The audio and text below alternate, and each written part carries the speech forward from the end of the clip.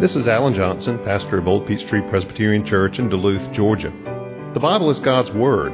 It describes itself as living and active, sharper than any two-edged sword. Therefore, any encounter with the Bible is a momentous thing because it never leaves us unchanged. My prayer for you as you hear this message is that the Holy Spirit will use it in your life to inform your mind, to feed your soul, and to help you grow in your faith in Christ. Please take your Bibles and turn with me back to the Gospel of Luke chapter 2.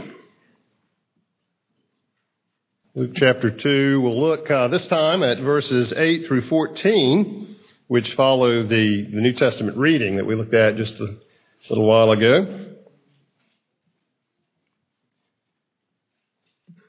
Luke chapter 2. I hope all of you had a great Christmas morning so far. Of course, you know there are some churches that didn't have service on this particular Sunday because it was Christmas Day. You know, on the one hand, my thought is, well, it was Sunday first.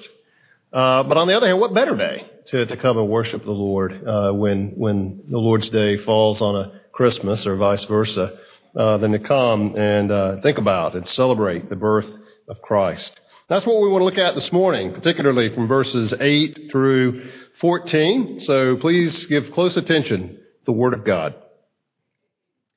And in the same region, there were shepherds out in the field, keeping watch over their flock by night. And an angel of the Lord appeared to them, and the glory of the Lord shone around them, and they were filled with fear. And the angel said to them, "Fear not, for behold, I bring you good news of a great joy that will be for all the people. For unto you is born this day in the city of David a Savior, who is Christ the Lord. And this will be a sign for you. You will find a baby wrapped in swaddling cloths and lying in a manger." And suddenly there was with the angel a multitude of the heavenly host, praising God and saying, "Glory to God in the highest, and on earth peace among those with whom he is pleased." Give thanks to the Lord for his word. Let's pray. Heavenly Father, we do give thanks to you for your word and for this passage, a passage that is so well known, and Lord, for good reason, because it describes the birth announcement, the angelic birth announcement of baby Jesus. And Father, as we receive that announcement from the pages of Scripture to us today, we pray that you would bless our time of study as we look at your word. Father, open our eyes and let us hear the message of the angels. We ask it in Jesus' name. Amen. What makes an angel happy? Kind of a hard question to answer in one sense, because while the Bible speaks a great deal of angels, it really doesn't tell us a whole lot about angels. You think about angels, you run into a lot of unanswered questions, or at least tentatively answered questions. There are a few places that are specific. One is in Hebrews, there at the end of chapter 1, where it speaks of Christ's superiority to the angels, and ends by asking the question, are not angels ministering spirits sent by God to serve those who will inherit salvation? So in some way, angels are sent from the throne of heaven to serve, to minister on behalf of us, the people of God, those who have believed in Christ. And so certainly we're thankful for that. We don't know exactly what forms that service, that ministry might take to us. We can think maybe of some ways, but don't know for sure. But the Bible is very specific. They serve on behest of the Lord, on behalf of us who are God's people. But if you just look at the Scriptures, you sort of see what angels do. And we tend to be happy doing the things that we're meant to do, that we were created to do. That's why it's important, seeking the Lord for his calling on your life. What is it the Lord has called you to do? Because we tend to be happiest doing those things that the Lord has called us and therefore equipped us to do.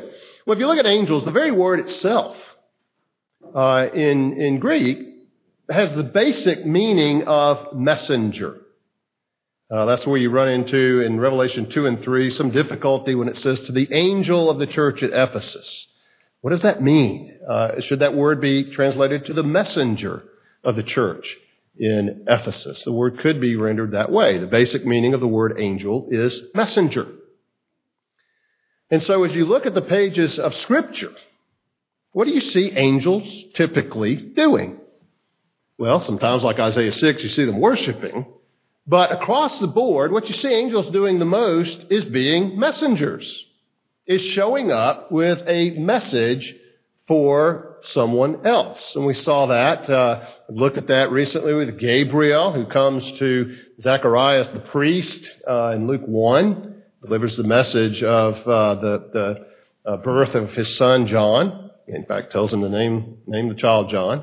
Angel Gabriel also appears to Mary and announces to her that she is going to conceive and bear a son, and he would be Jesus. He would be the Messiah. And certainly many, many other places we see angelic appearances delivering a message to someone from the Lord. So what makes an angel happy?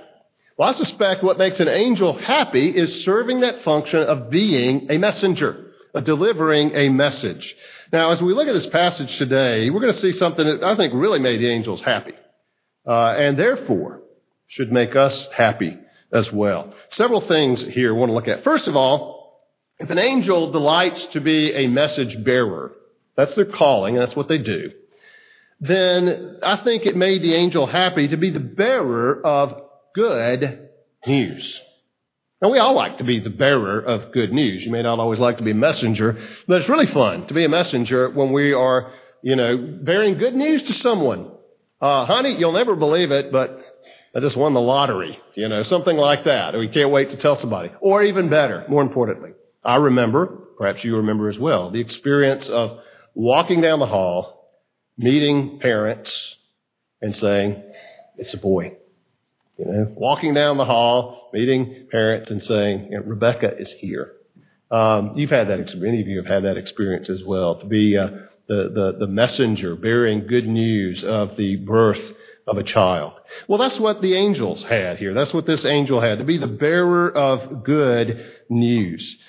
Now, there's something unusual here, because the angel appears to these shepherds. Now, shepherds reflect, in a sense, the very humility of Jesus' birth. Being born, no room in the inn, born, placed in a manger. The humility throughout this passage is amazing. In fact, if you go back earlier into verse 7, down through this passage, 3 times it's mentioned Jesus was placed in a manger. In biblical narrative, repetition is important. 3 times it said he was placed in a manger. And in keeping with that, shepherds, who were definitely on the lower strata of society, are the recipients of this birth announcement. They were out keeping watch over their flock. It's night, and an angel of the Lord appeared to them. But it doesn't just say the angel of the Lord appeared to them and they were afraid. It says the angel of the Lord appeared to them, and the glory of the Lord shone around them. Now, I went through and tried to trace this out, and I don't find any other place in Scripture where an angel appears to deliver a message to someone, and it said that the glory of the Lord was radiant, was shining in that place. And I think part of that had to do with just the nature of the message. Part of it had to do with the fact it was dark, but I think part of that had to do with just the sheer joy in bringing this announcement to the shepherds, the announcement of the birth of a baby.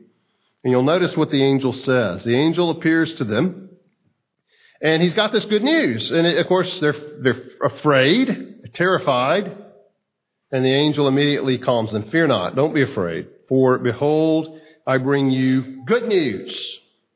What the word gospel means. Good news. I bring you the gospel, the good news of a great joy. Now, we tend to, at least I do, when I hear that, I tend to think that it's going to make people happy. And it will. But I think the angel is expressing some of his own emotions here. This is good news of great joy to me, the angel is saying. But certainly to all who hear it, to all who receive it. That will be for all the people. This offer of the Messiah and the grace that he brings for all the people. And even those who don't receive the Messiah to this day benefit from his work. Benefit in a general way, not a saving way, but a general way because of what Christ has done in the world. I remember reading a book some years ago. It was written by the late D. James Kennedy, called What If Christ Had Never Come? And talks about all of the good that Christ and his people have done in this world, in education, in medical care, and in all these other areas that may well not even be there at all if Christ had not come. But this will be, he says, for all the people. To be the bearer of good news makes an angel happy, because angels bear messages. And to bear good news, I think, would make an angel happy. But there's more than that. In second place, not just bearing good news, but bearing the best news of all. Look at verse 11. For unto you is born this day in the city of David a Savior, who is Christ the Lord. Now, this verse is a model of journalistic comprehensiveness. He gives here the what. What's happened? Well, there's a birth, born this day. When was he born? Born again this day. Where? Where did this happen? In the city of David. Well, Bethlehem, okay? Who? A Savior who is Christ, that is the Messiah, the Lord. See, the angel had the joy of announcing to the shepherds the best news of all. Now, we think about how long that promise of the Messiah had been in being fulfilled, and how long God's people waited and waited and waited to hear news that the Messiah had come. But think about it from an angel's point of view. How long the angels had waited and waited and waited until they could go and deliver the message that the Messiah, long awaited, long anticipated, perhaps sometimes doubted, the Messiah was born. He had come. The best news of all. Now, what makes an angel happy? Well, to be the bearer of good news, to bear the best news of all, but apparently also to send the shepherds on a treasure hunt. Look at verse 12. This will be a sign for you. Notice what the angel did not say. Here, let me take you there. I'll show you the way. He doesn't say that. He said, I'll point you in the right direction. This will be a sign for you. You will find a baby, reasonably enough, wrapped in swaddling cloths, as the ESV has it. That may jar against, if you're familiar with the King James, the swaddling clothes. But actually it was probably cloths taken and just wrapped tightly around the child to keep him warm. So far, the sign is not overly helpful. You'll find a baby, plenty of those, wrapped in swaddling cloths, standard operating procedure for a baby, lying in a manger. Okay, that's a departure. That is unusual, highly unusual, and that really is the sign. A baby wrapped up to keep him warm, but this baby is lying in a manger. And so there's the second time that this has been mentioned. The third time is in verse 16. The angel doesn't lead them there. He points the way. He gives them directions, and the angels respond to it. We can jump down to verses beyond our text, specifically to verse 15 and following. The angels went away from them into heaven. The shepherds said to one another, let's go over to Bethlehem and see this thing that's happened, which the Lord's made known to us. And so they do. I saw a John Piper tweet this past week. And actually, I think it was not original with him. I think he had copied it from somebody else because he gave him credit, put their name next to it. Basically said what the shepherds did was make haste, make known, and make merry. Verses 15 and 16, they make haste. They don't dawdle. They don't just wait till morning, but they get ready and they take off. They make haste, found Mary and Joseph and the baby lying in a manger. There's the third time that expression occurs, that he's lying in a manger. Verse 17, they made known. When they saw it, they made known the saying that had been told them concerning this child. They didn't keep it quiet. They began to talk. They began to tell what had happened. The appearance of the angel and the baby had been born, the Messiah. And then verse 20, the shepherds returned, glorifying and praising God for all they'd heard and seen as it had been told them. They made merry, and they worshiped God and gave thanks to him. And certainly, as we celebrate Christmas, we could do much worse than to respond the same way that the shepherds did. To make haste, to come to Christ, to make Christ known, and then to make merry, to celebrate and worship, glorify God for his grace. So it seems it makes the angel happy to send the shepherds on a treasure hunt, to go and find this baby who had been born. But then perhaps what makes angels happiest of all is to glorify God, is to worship God. And so we see in verses 13 and 14, suddenly there was with the angel a multitude of the heavenly host. Now, you need to understand, we may have in our minds this picture that there was this vast host announcing this. It doesn't say that. It says an angel. Now, there was the glory of the Lord all around, but it just says there was an angel. And then to this point, a whole lot of angels show up. Multitude of the heavenly host. You got to wonder, again, as you speculate on angels, how angels interact with one another. I mean, was there like some process that the one who got to make the announcement was selected? Were the others disappointed that they didn't get to make the announcement of the birth of the Messiah? Well, the angels are sinless, so of course there was no jealousy. No, they probably, in fact, all because they're sinless, probably all said, well, not me, let someone else do it. Let someone else have that joy, that satisfaction. So I suspect it probably worked more in that way. However, at this point, they just could not restrain themselves apparently, and they all show up, and it says that they praise God, and tells us specifically what they say. It doesn't say they were singing. It just says this is what they said. And maybe they were singing. Certainly would make sense. Maybe they were shouting. We don't know. It doesn't say. It does say they were just saying, glory to God in the highest, and on earth peace among those with whom he is pleased. It goes in two directions. The birth of Jesus brings glory to God because it is God's faithfulness, God keeping his promise, because it is this major step forward in God's plan of salvation for his people, that the one who would accomplish it has now been born into the world. But then it also has an earthward focus. Glory to God in the highest, and on earth peace among those with whom he is pleased. Now again, if you grew up on the King James and are familiar to hearing it that way, this sort of jars a little bit, because we hear peace, goodwill toward men. But it's a little bit difficult to translate, and it doesn't just mean good for everybody, although in a general way it does work out that way somewhat. But basically saying good for God's people, for those whom Christ came to save, for those who will receive him, for those who will believe in him. And so that's the angels' celebration. They finally just, because they delight to worship God and glorify God, having announced what they did, almost as if they can't contain themselves, they just break out into the worship of God and the declaration of the good that this is going to bring to this dark, broken planet. Well, the birth of a baby is a joyous event. When that baby is the long-awaited Messiah, the joy is all the more. You know, the interesting thing for the angels is that their joy is rooted in the glory of God. It's not rooted in any benefit that they themselves are going to receive. Angels are not fallen. Angels are not sinners. They themselves are not in need of salvation.